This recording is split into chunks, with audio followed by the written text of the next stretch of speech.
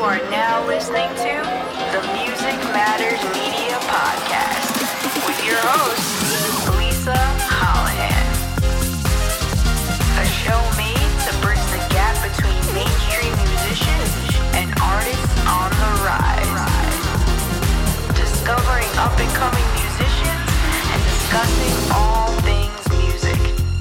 Don't forget to follow us on social media at Music Matters Media and to visit our site at musicmattersmedia.com.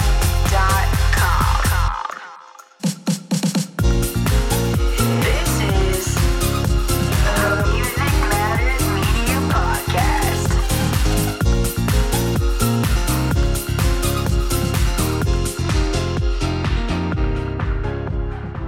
All right, welcome back to the Music Matters Media Podcast.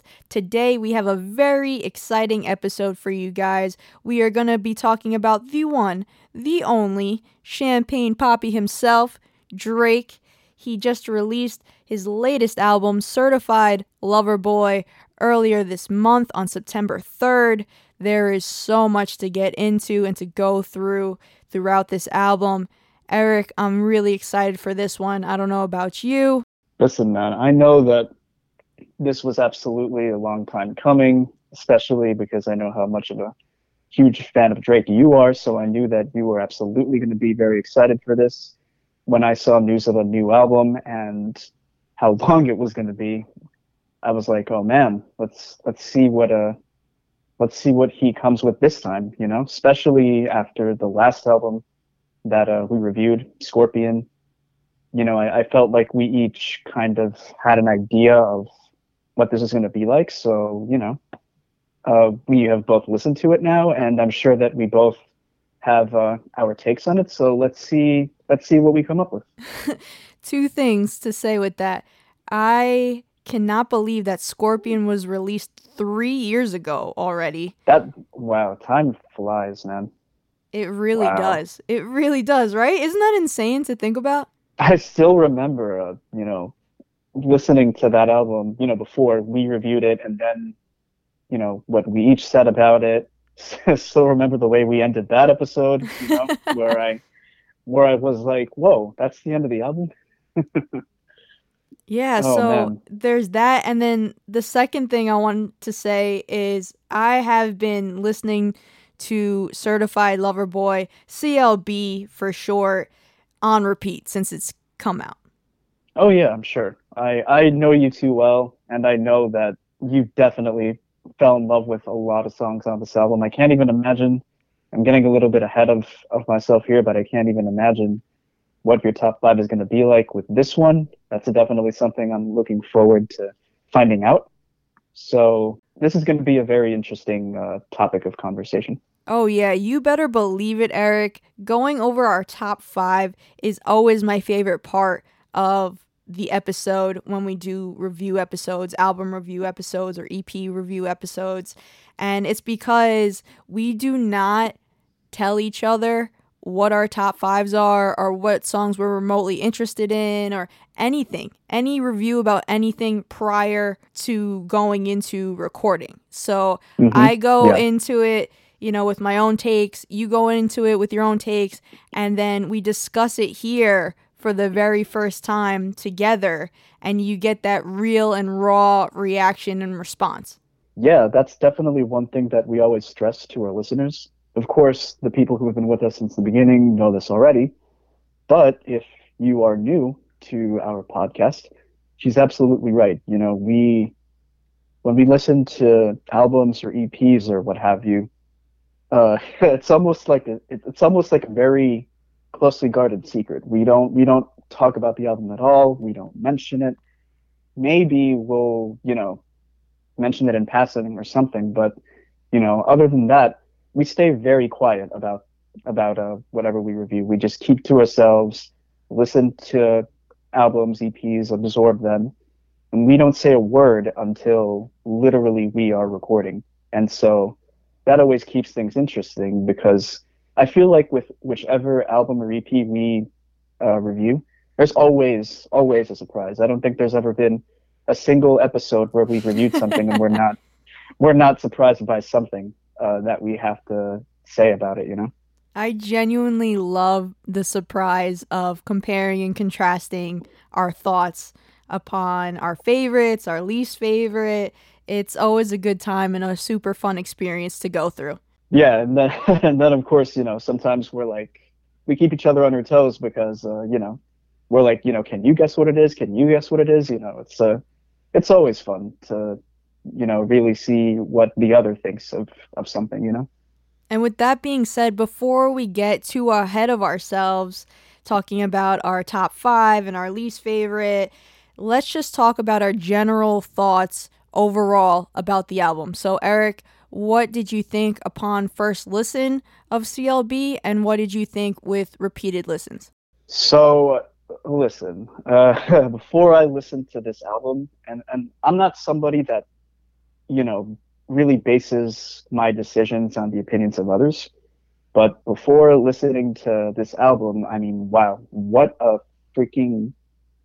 an impact this album had on people. I mean, just, you know, opinions were all across the board. Of course, I didn't really read much of them, but I knew that this album definitely caused a stir online and just in the music world in general. Oh, yeah. So before going into it, I was like, oh man, like now I genuinely don't know what to expect, you know, especially because I feel like Scorpion was such a high point in Drake's career.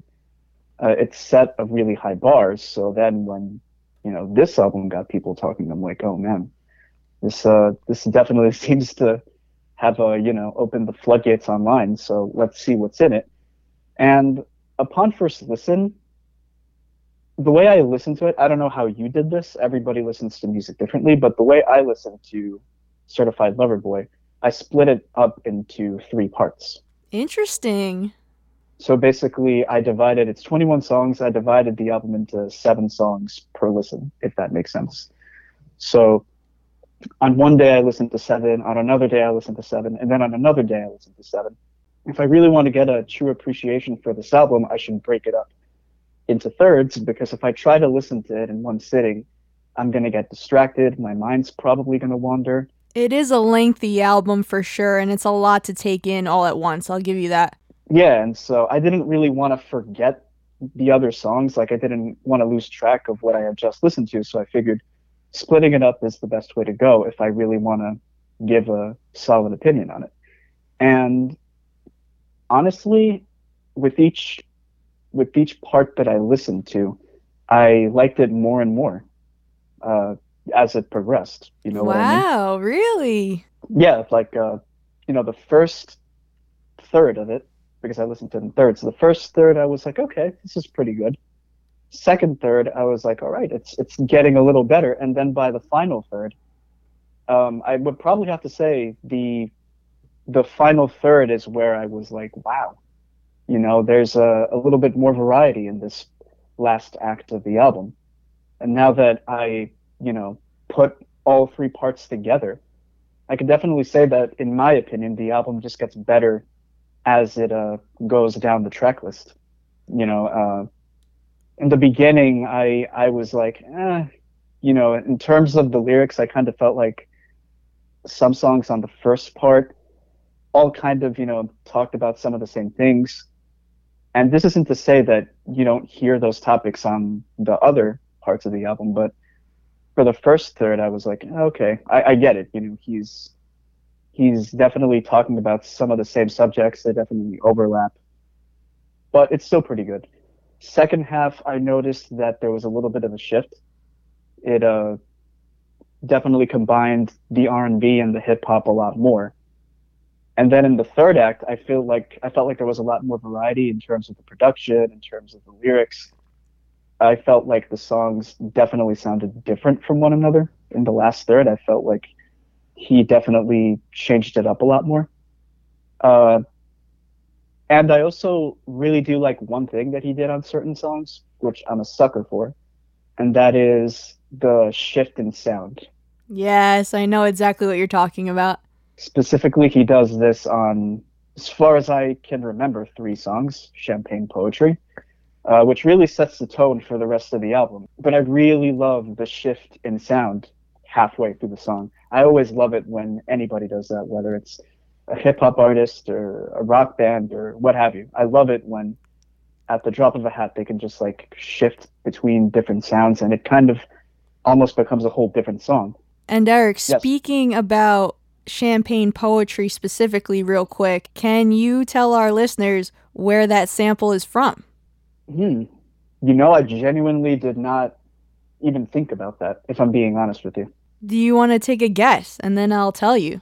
Oh man, I'm honestly, you know what? Let's just let me be surprised. You know, what would a episode of Music Matters Media be without some surprises? So, lay it on me. What is it? Very true. The sample is actually from the song Michelle by the Beatles. Wow, cool. Wow. And specifically, the words, I love you, I love you, I love you. That's all I want to say. Until I find a way, I will say the only words I know that you'll understand. And basically, they take the sample from that song, Michelle by the Beatles, and they speed it up and, you know, they distort it and reconfigure it. And this is how the track Champagne Poetry came about. Wow. Okay. That's awesome. That is definitely awesome. But yeah, you know, I love that shift in that song. And of course, I also love the shift in other songs, such as TSU. And I also love the shift in Effing Fans. I love that he does that on the songs. You know, I love that it almost makes it seem like there's two songs in one. I know that's also something that I really loved about Scorpion, you know, specifically songs like Final Fantasy. I mean, I love that song. I know. I remember how much you love that song. So, yeah, I still play that one all the time, you know, now. But I was very happy to see that made a comeback on this album. I feel like he reached a new height with his vocals on this album. I feel like he definitely flexes that muscle a little bit more. He kind of became a better singer on this album, in my opinion. Eric, to go back a little bit to your previous comment about the album as a whole and how you found the latter half of the album, the second part, to be where it really picks up steam. What were some standout tracks for you on the latter half of the album, and what really got you going to be like, yeah, now this album is really doing something for me? Okay, so for the latter half of the album, I'll just name a couple. I don't want to give everything away, you know, saving some surprises, of course. But for the latter half of the album, I definitely really loved, well, I don't know if this counts as being on the latter half. I feel like this one falls maybe in the middle, but 7 a.m. on Bridle Path. Oh, yeah. Yep. You know, it's just awesome lyricism. You know, it's one of those songs where he's just being brutally honest. You know, there's no pretense. There's no trying to, you know, show off. It's honestly just him speaking how he truly feels about other people, about the world. I love when he says, you know, my losing nights are still a vibe. I think that's pretty cool. Yeah, I love that line as well. This is him really just venting and getting a lot of things off of his chest. I just think that this song, 7 a.m. on Bridle Path, and even The Remorse, you know, songs like those two, they're on the same lyrical level as, for example, Emotionless from Scorpion. Yeah, that's a great comparison. Where, you know, he just really makes you think about what he's saying for a minute, you know? Now, it's not specifically said in the song, but do you know a lot of people have gathered that it is aimed at a certain somebody? Can you guess who that somebody is? Honestly, I mean, no, I can't, but honestly, that's the general feeling I get from this album in general. I feel like he's speaking to someone specific. There's been an ongoing quote-unquote beef between Drake and Kanye West, and that seems to be the case here with especially 7 a.m. Got it. I mean, yes, I got that too. I got that sense that, you know, there's a feud with Kanye, not just because of this, but because of all the noise that's been online. Yeah, for a while it seemed like it was inescapable to go online and search something with Drake without seeing it being related back to Kanye and vice versa. Yeah, but I tried to tune that out when listening to this album, because I didn't want that rivalry to guide my listening experience. No, I completely agree with that. And I also want to say on my behalf is that I don't understand, coming from a music standpoint, what one artist has to do with another. And I mean this in the sense that you can appreciate both Kanye and Drake as musicians, and you can listen to both Kanye's latest album, Donda, and Drake's latest album, CLB, without having to choose sides of which one's better and, just which artist is better. And this rivalry doesn't have to be between the fans and the fan bases and communities that both artists have built. I mean, it's a big W for hip hop all around, in my opinion, and you can appreciate each in their own right. And I just really don't get why people have to compare and take jabs and bring somebody down in the process to make the other album or artist stand out and seem like they're better. And it's ridiculous to me. So yeah, I just don't understand the hype in trying to bring down another person's artistry or fan base and attacking each other between the communities of fans. For me, it's definitely a win all around for hip hop. And to be honest with you, these guys are going to continue to win off of this no matter what. If not, it just builds even more hype for people to listen to both, even if they want to retaliate and compare the albums and, make the argument that one album or one artist is better than the other. So it's in the benefit of both Drake and Kanye regardless. For people to hate on an artist and an album, usually to have any type of argument, you would still have to go listen to it. Yeah, and listen, not to pat ourselves on the back, like meaning you and me, but I feel like we are in that minority of people who really pride themselves on being impartial in terms of what artists they listen to. I feel like a lot of people just have that loyalty towards specific artists, and they take sides because of that loyalty. Whereas yeah. People like you and me, we don't have a problem in listening to two sides of an argument, so to speak, and really just enjoying them both. Yeah, man. I mean, to do a job like this, you really have to be objective. I know you said in the intro that I'm a massive Drake fan, which definitely is the case.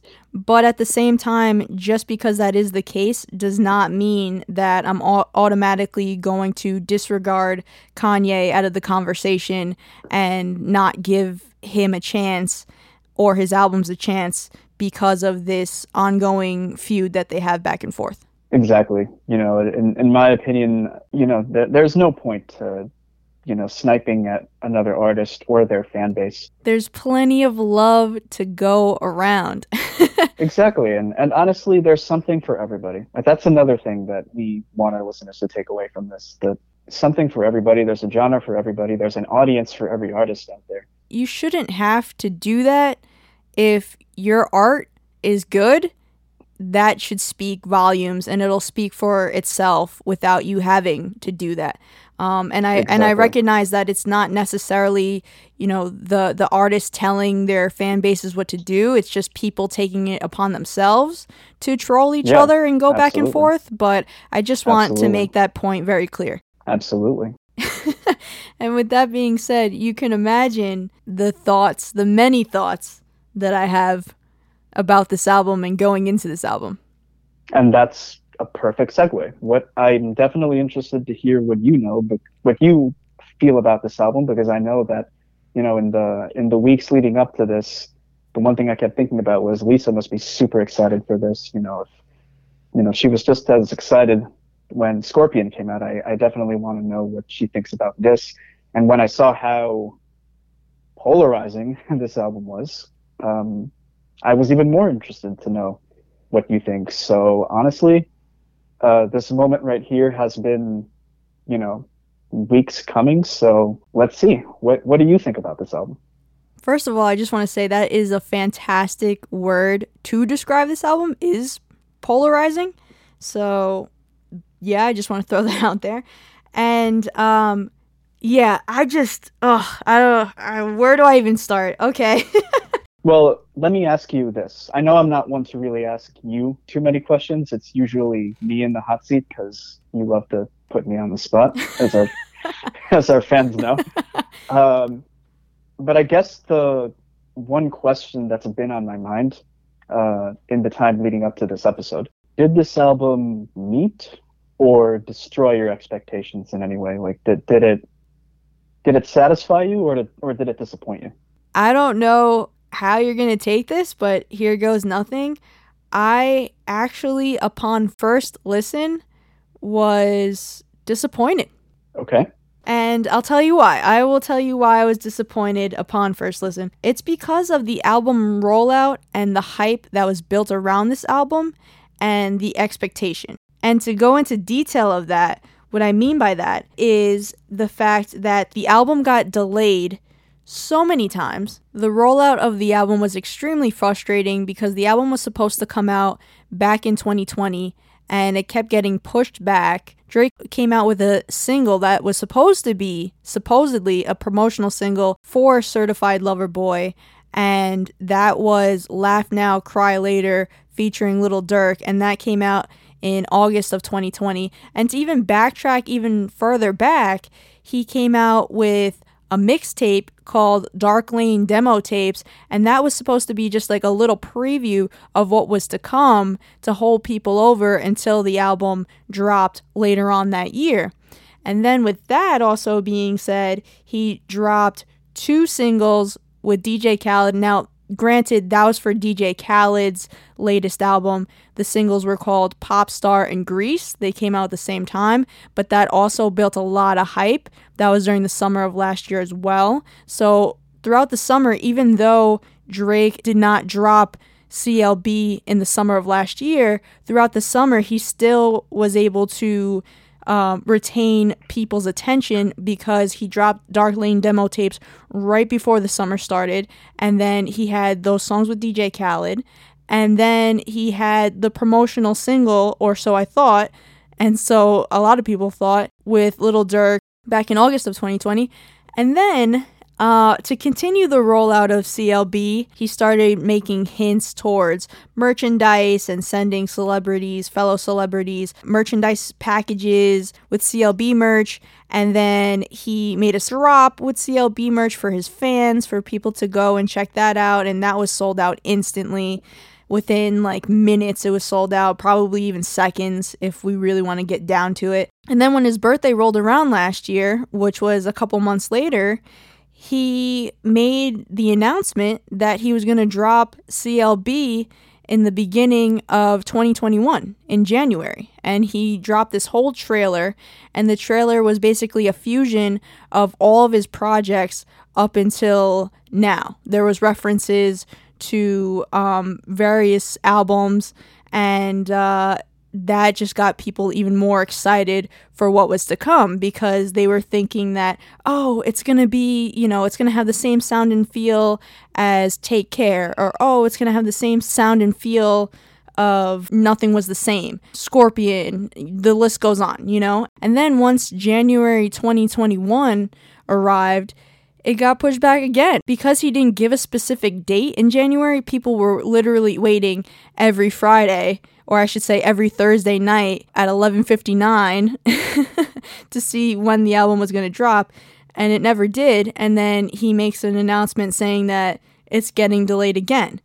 And so the fans grew to be really frustrated by the constant delays of the album, but then also it continued building this tremendous hype of, wow, he's really working on his craft, he's really trying to perfect these songs, they're really trying to mix and master and edit and go over everything to make it top notch, to make it better than anything that we've heard before from Drake and from his team, and that's why it keeps getting pushed back. So then after the album did not release back in January of 2021, earlier this year, people became kind of restless and more, frustrated with the situation. So what does Drake do? He drops another mixtape or EP, whatever you would like to call it, and it is called Scary Hours 2, which is the sequel to Scary Hours back in 2018.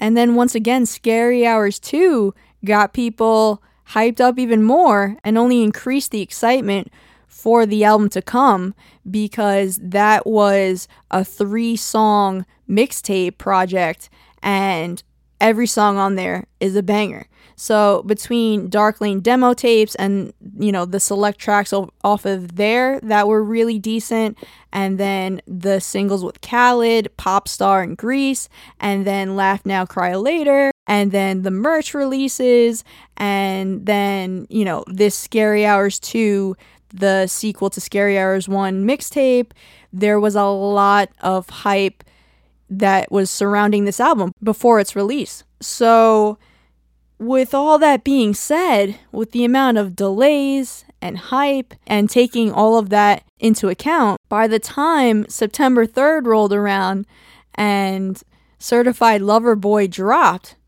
I was expecting this to be the best Drake project, and I have to tell you, upon first listen, I was extremely disappointed because I felt like the album in its entirety is really disjointed. He's rehashing a lot of the same themes and recycling a lot of the same themes that he's already spoken about in the past. I was expecting a lot more growth. And also with the theme that he had going on with Certified Lover Boy and the merch that he released and all the promotion and stuff that he was hinting towards before the release, I really thought it was going to be more of a concept album than anything else.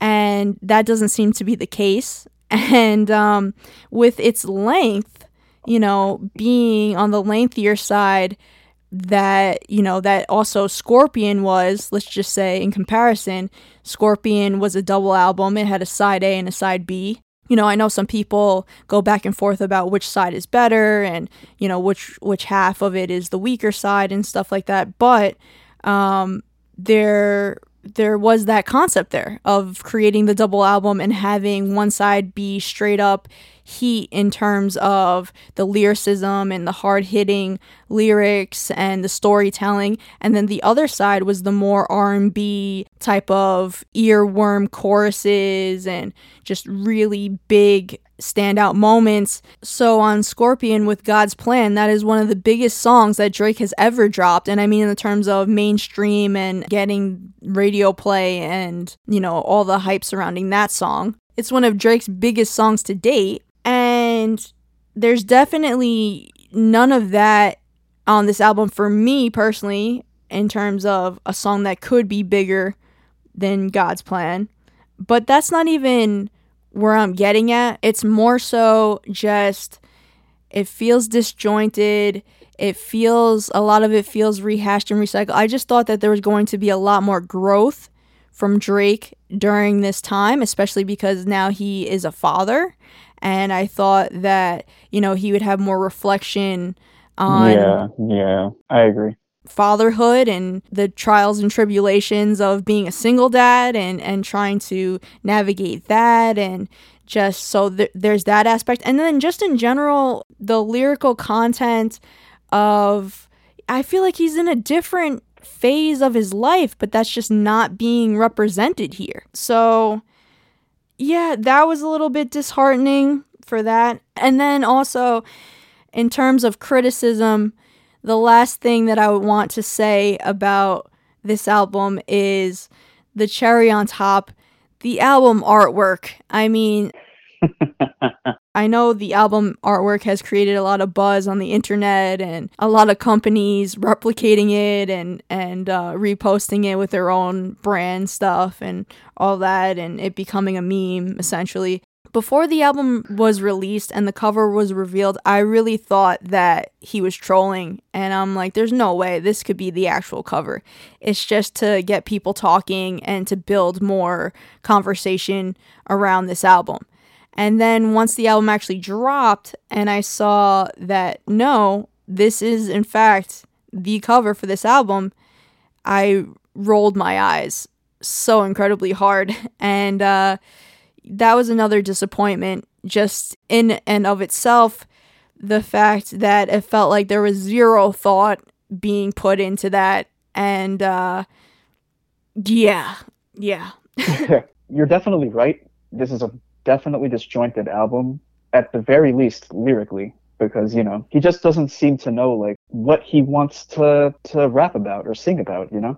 I just feel like there has been so much that has gone on since the release of Scorpion that this album should have been nothing but filled with material from Drake's personal life.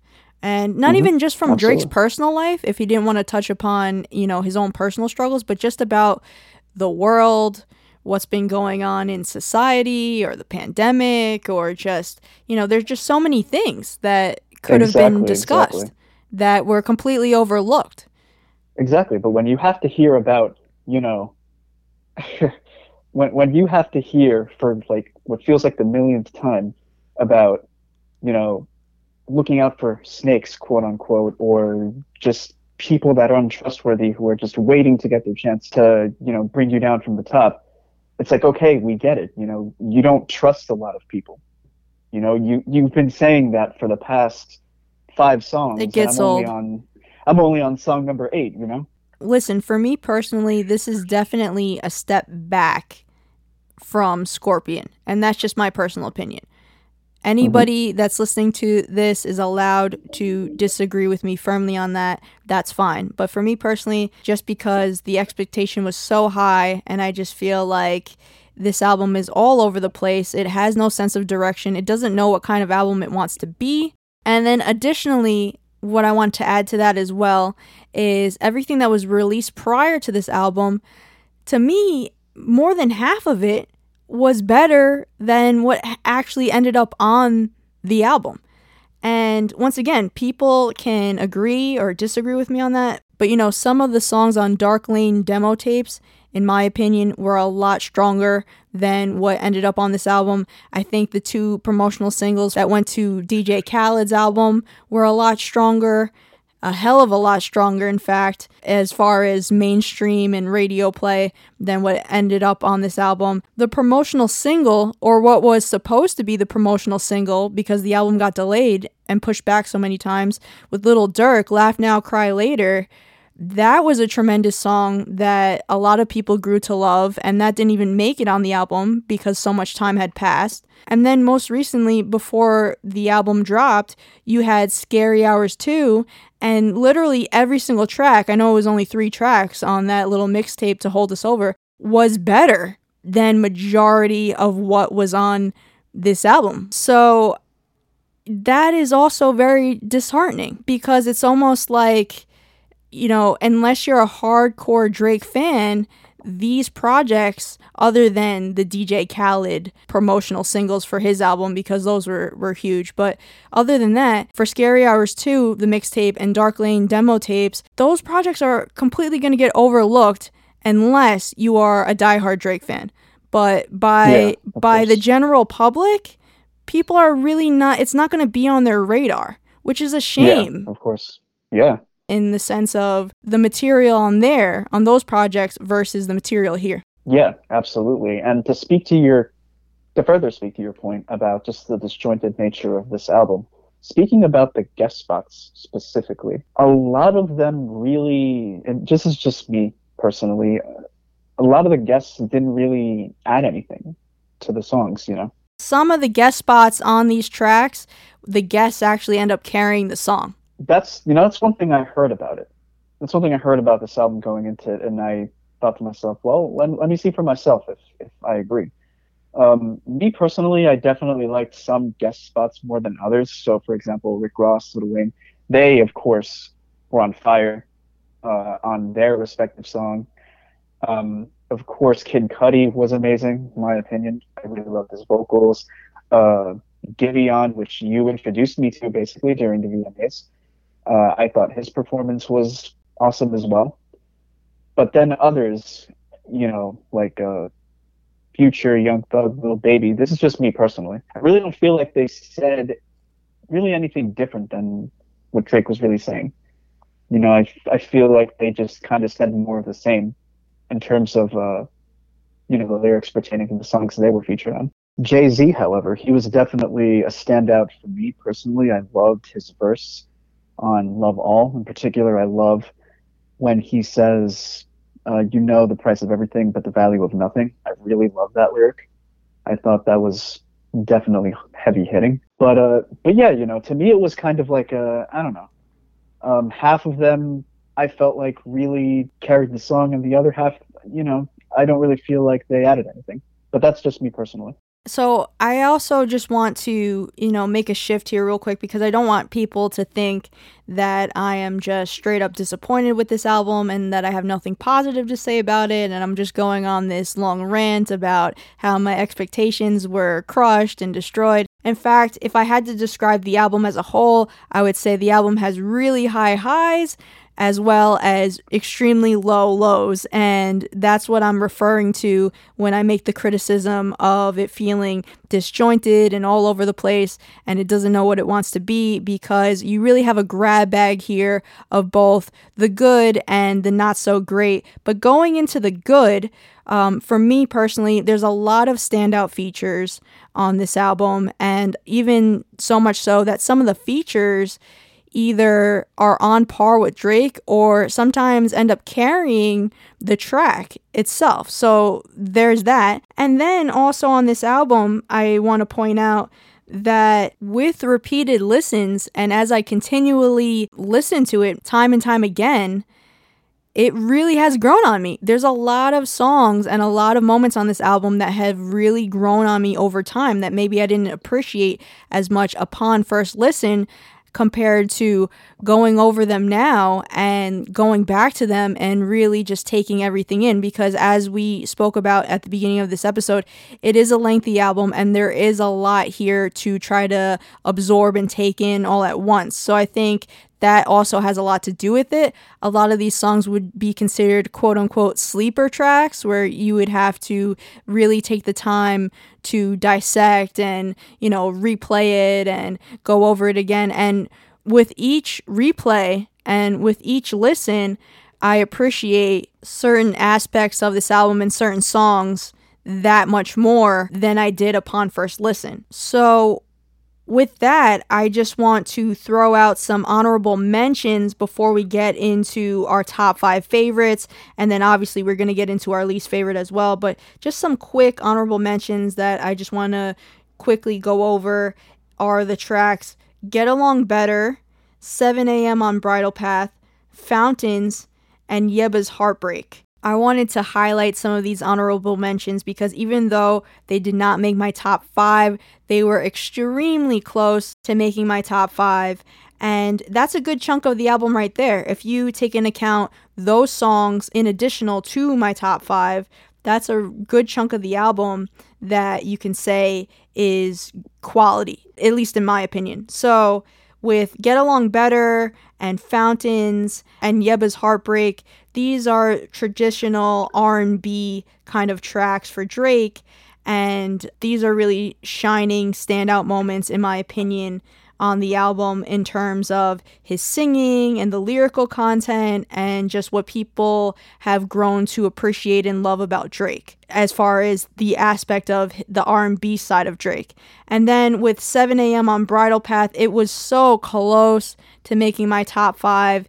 It just missed being on my top 5 because, as you know, Eric, I really appreciate Drake's R&B side, but I appreciate his hard-hitting lyricism as well. I think people do not give him enough credit when it comes to that, but when he turns this on and when he's in the zone and focused, he can really churn out some great lyricism, some great analogies, some great wordplay, and this track is definitely a standout and a highlight of what he's capable of when he is in the zone and he's spitting just straight fire. To the point of people not giving him enough credit for that, please go back to What a Time to Be Alive, the album between Future and Drake.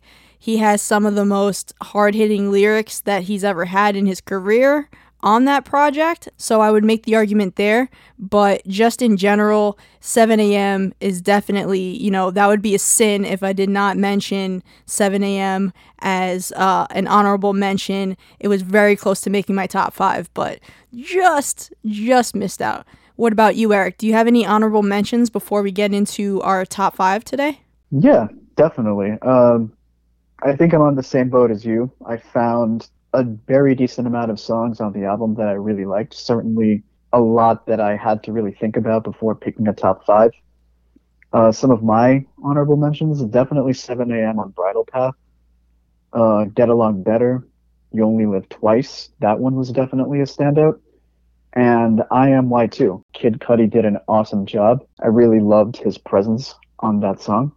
And I also really like In the Bible, even though it's one of the ones that's in the first half of the album.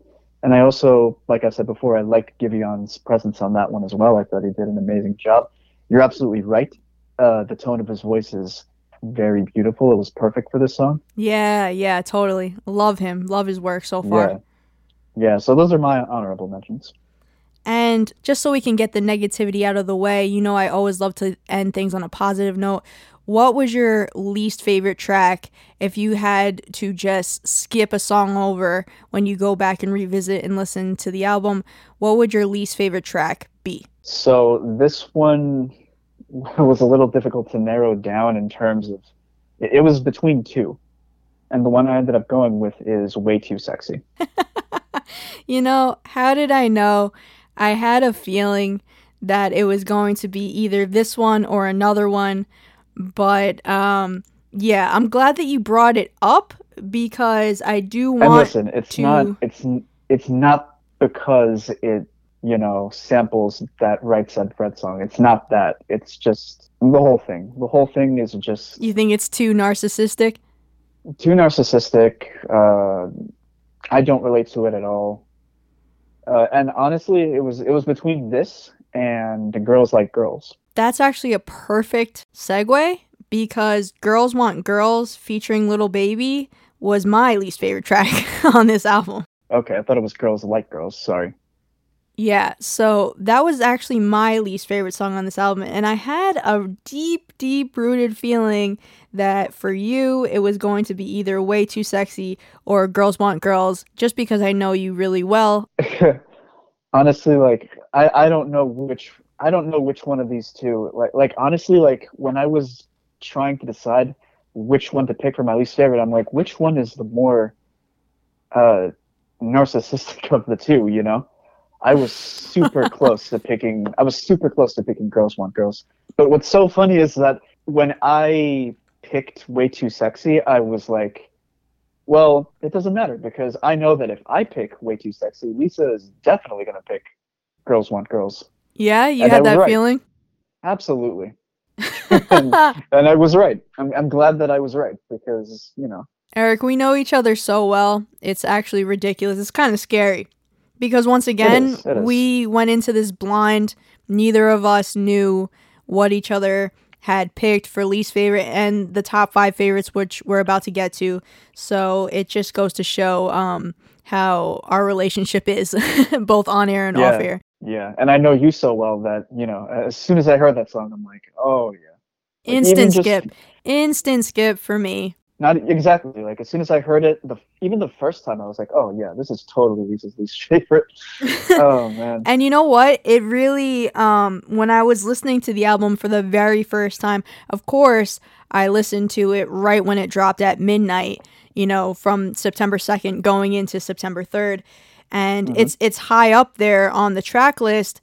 I remember once starting out the album and getting to that point and being like, uh-oh, and having the feeling of I hope that there's better songs to come because so far this album has been a real dud. I know we're a couple songs in here and there hasn't been anything that I've really gravitated towards, so I was concerned to say the least. Yeah, it's like this was my original least favorite and then I went further down the track list and I found Way Too Sexy. I'm like, of course. How did I forget this one? So just really quick, my opinion on both of these songs.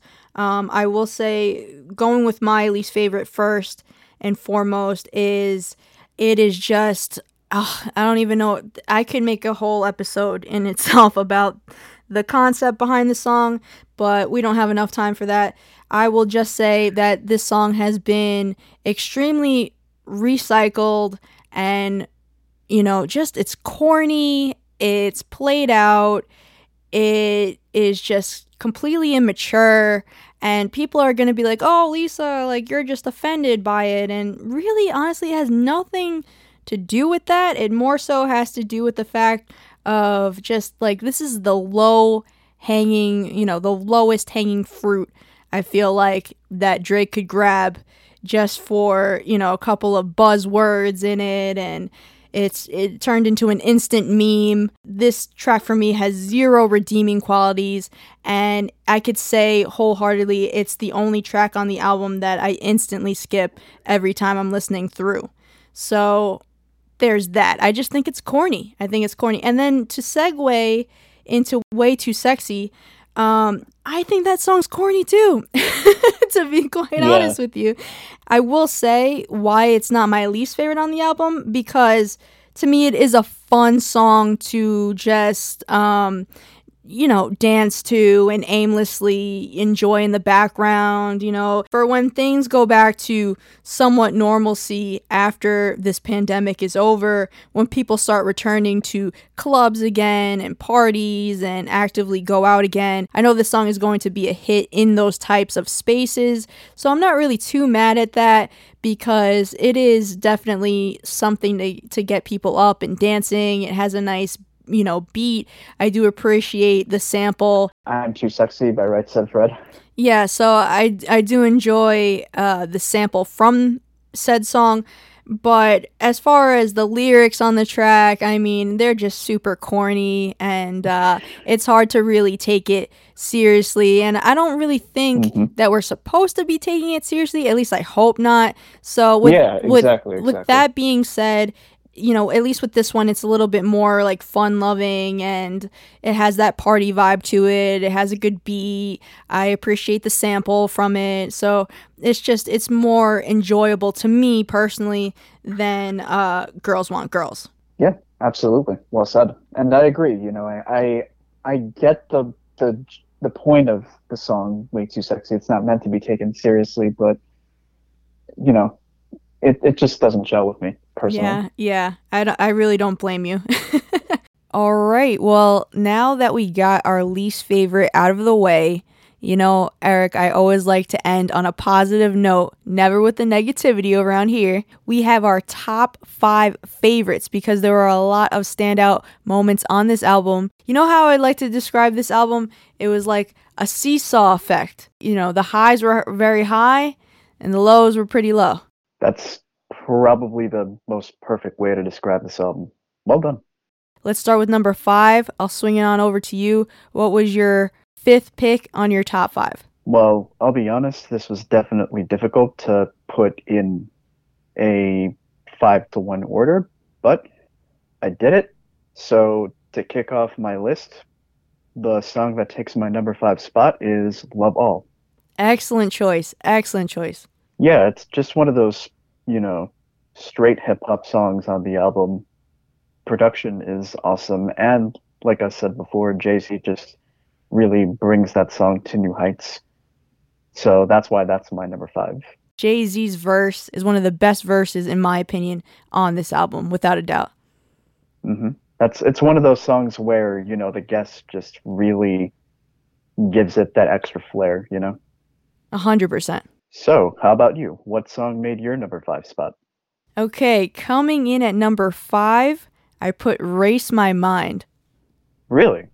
I did, yes. So, Race My Mind made my top 5 because this track is irresistible in the sense of sonically, musically, the instrumental, Drake's vocal. This is a really standout track for Drake's vocals on this track.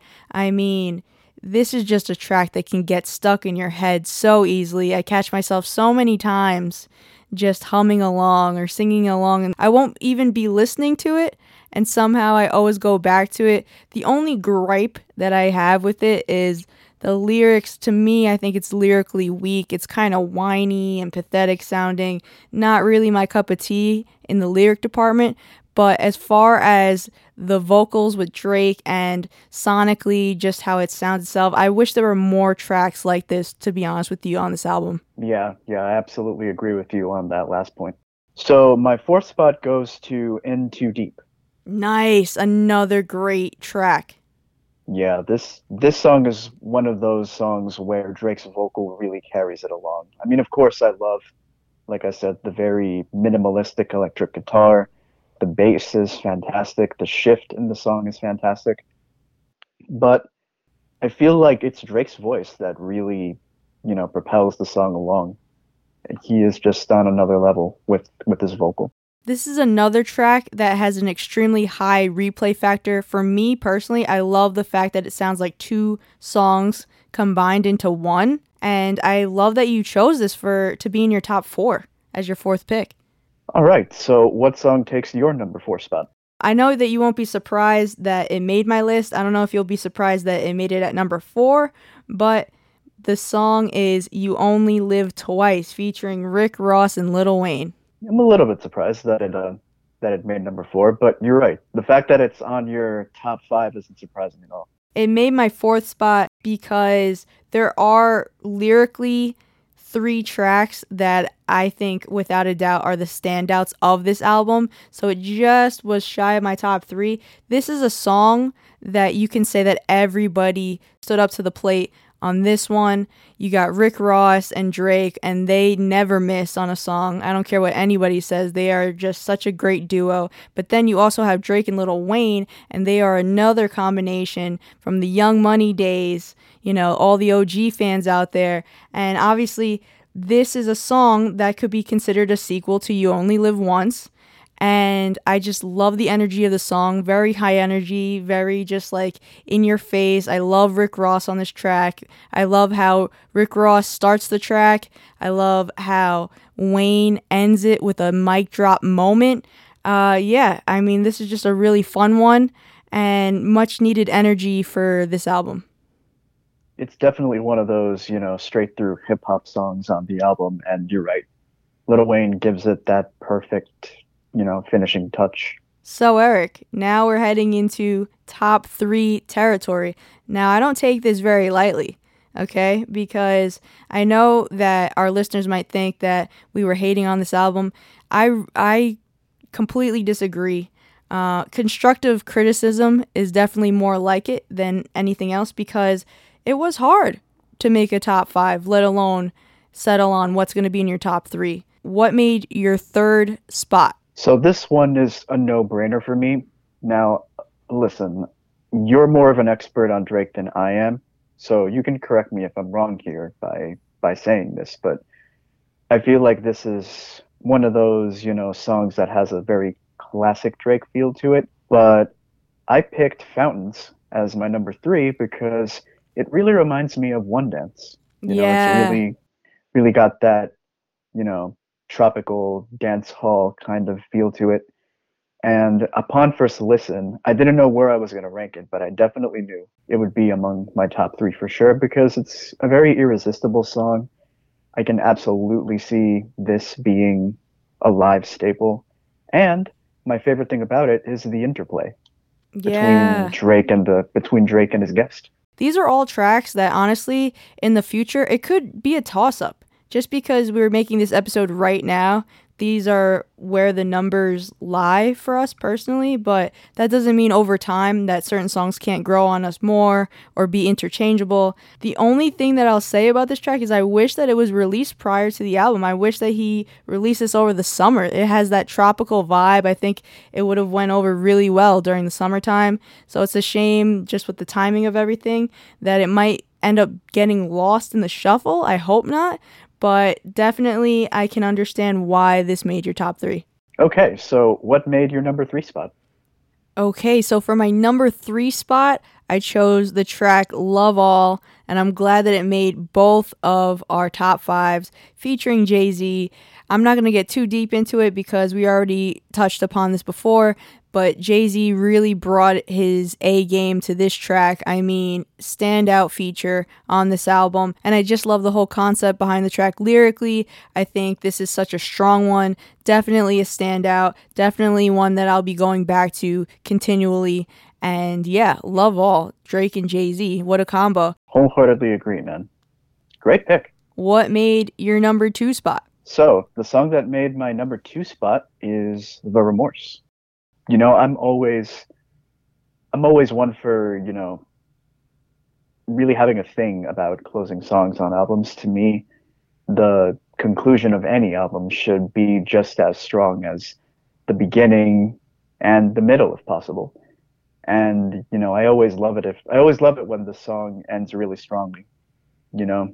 But if I feel that the closing song on an album is underwhelming, it's not that it ruins all the other songs that came before it, but you know, it doesn't feel definite, you know what I mean? So I'm glad that in this case, you know, the final song on the track list was a strong one. And of course, the lyrical content is really awesome. I love that he just kind of gives a comprehensive overview of what he's been through without sounding too repetitive. You know what I mean? Drake definitely stuck the landing on this one. Oh, yeah. I totally agree with that. All right. So what is your number 2? So for my number 2, I went with No Friends in the Industry. Okay, cool. Interesting choice. Yeah, Eric, I mean, No Friends in the Industry is just such a vibe. I love this song. It gets me so hyped up. It's such a good song to work out to throw on while you're at the gym, to just get you hyped up before you go out. I mean, in general, this song reminds me of some songs that were on Scorpion, like Mob Ties, for instance. And it's just one of those that gets me really excited, and I just love how hard-hitting it is. I love the content of the lyrics on this track, and I think Drake really showed up for this one, and this is a shots fired type of track. Okay, so Eric, I'm going to hit you with a drum roll for your top pick, all right. because this is it. We've made it. We've climbed the mountain. We made it to the top. All right, here we go.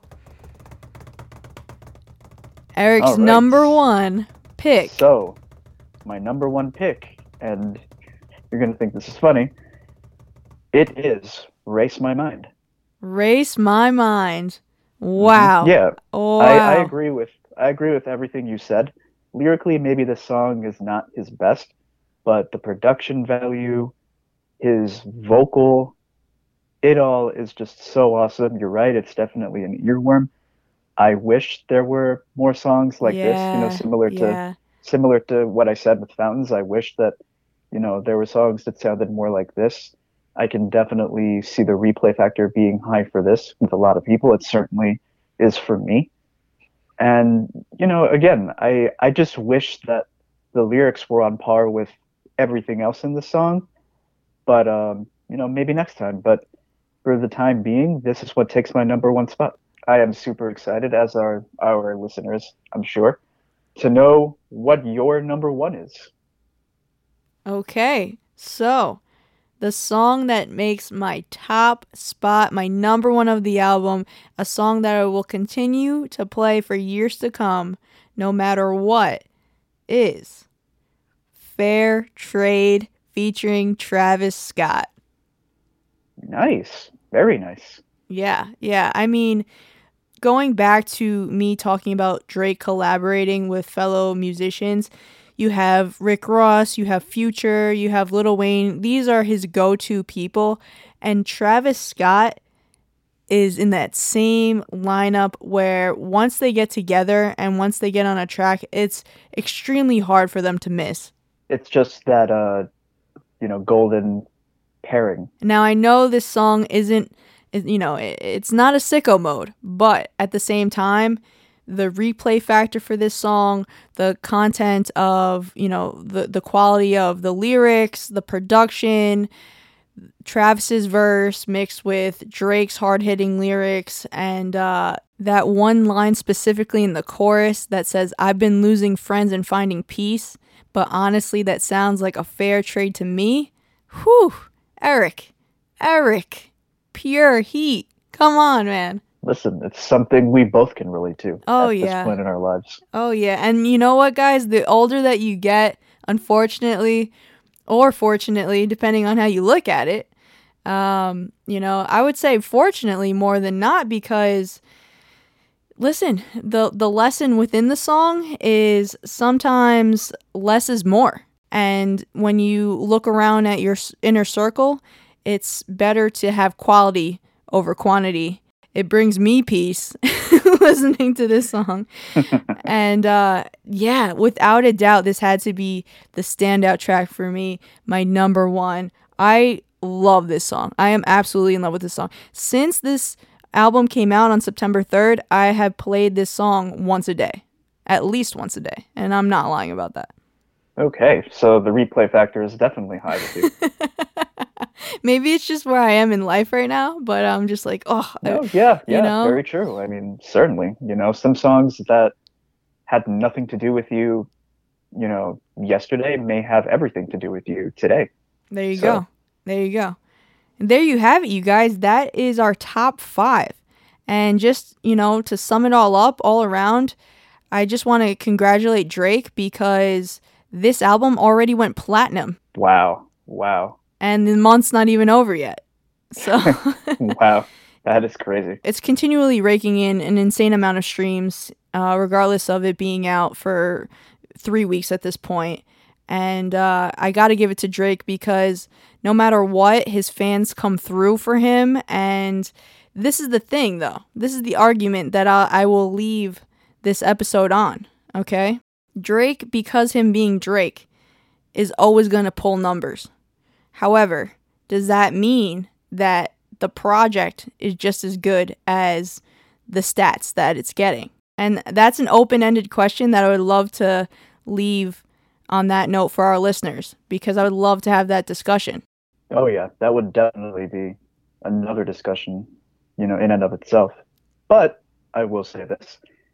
When he said that even his losing nights are still a vibe, he was not kidding. Oh, yeah. That is for sure, Eric. That is for sure. You can never count Drake out of the conversation. So congratulations to Drake on Certified Lover Boy. Is it my favorite Drake album personally? No. But at the same time, even with it being a grab bag, there were a lot of standout tracks and highs on this album. It's just unfortunate that between the album rollout and, it getting constantly delayed, it definitely impacted how I listened to the album. But however, I will say, with repeated listens and over time, if you were to ask me a couple of months from now, a year from now, this album is a real grower. I will say that. And a lot of the songs continue to grow on me. So we might have to check back in on this one. Yeah, we'll see. Okay, guys, so we want to know how you felt about Drake's Certified Lover Boy. What were your favorite tracks? What were your least favorite tracks? We want to know it all, you guys. So please head over to www.musicmattersmedia.com and let us know over there. And don't forget to follow us on social media. We are on Twitter, Tumblr, Instagram, and Facebook at Music Matters Media. And make sure you stay tuned for our next episode.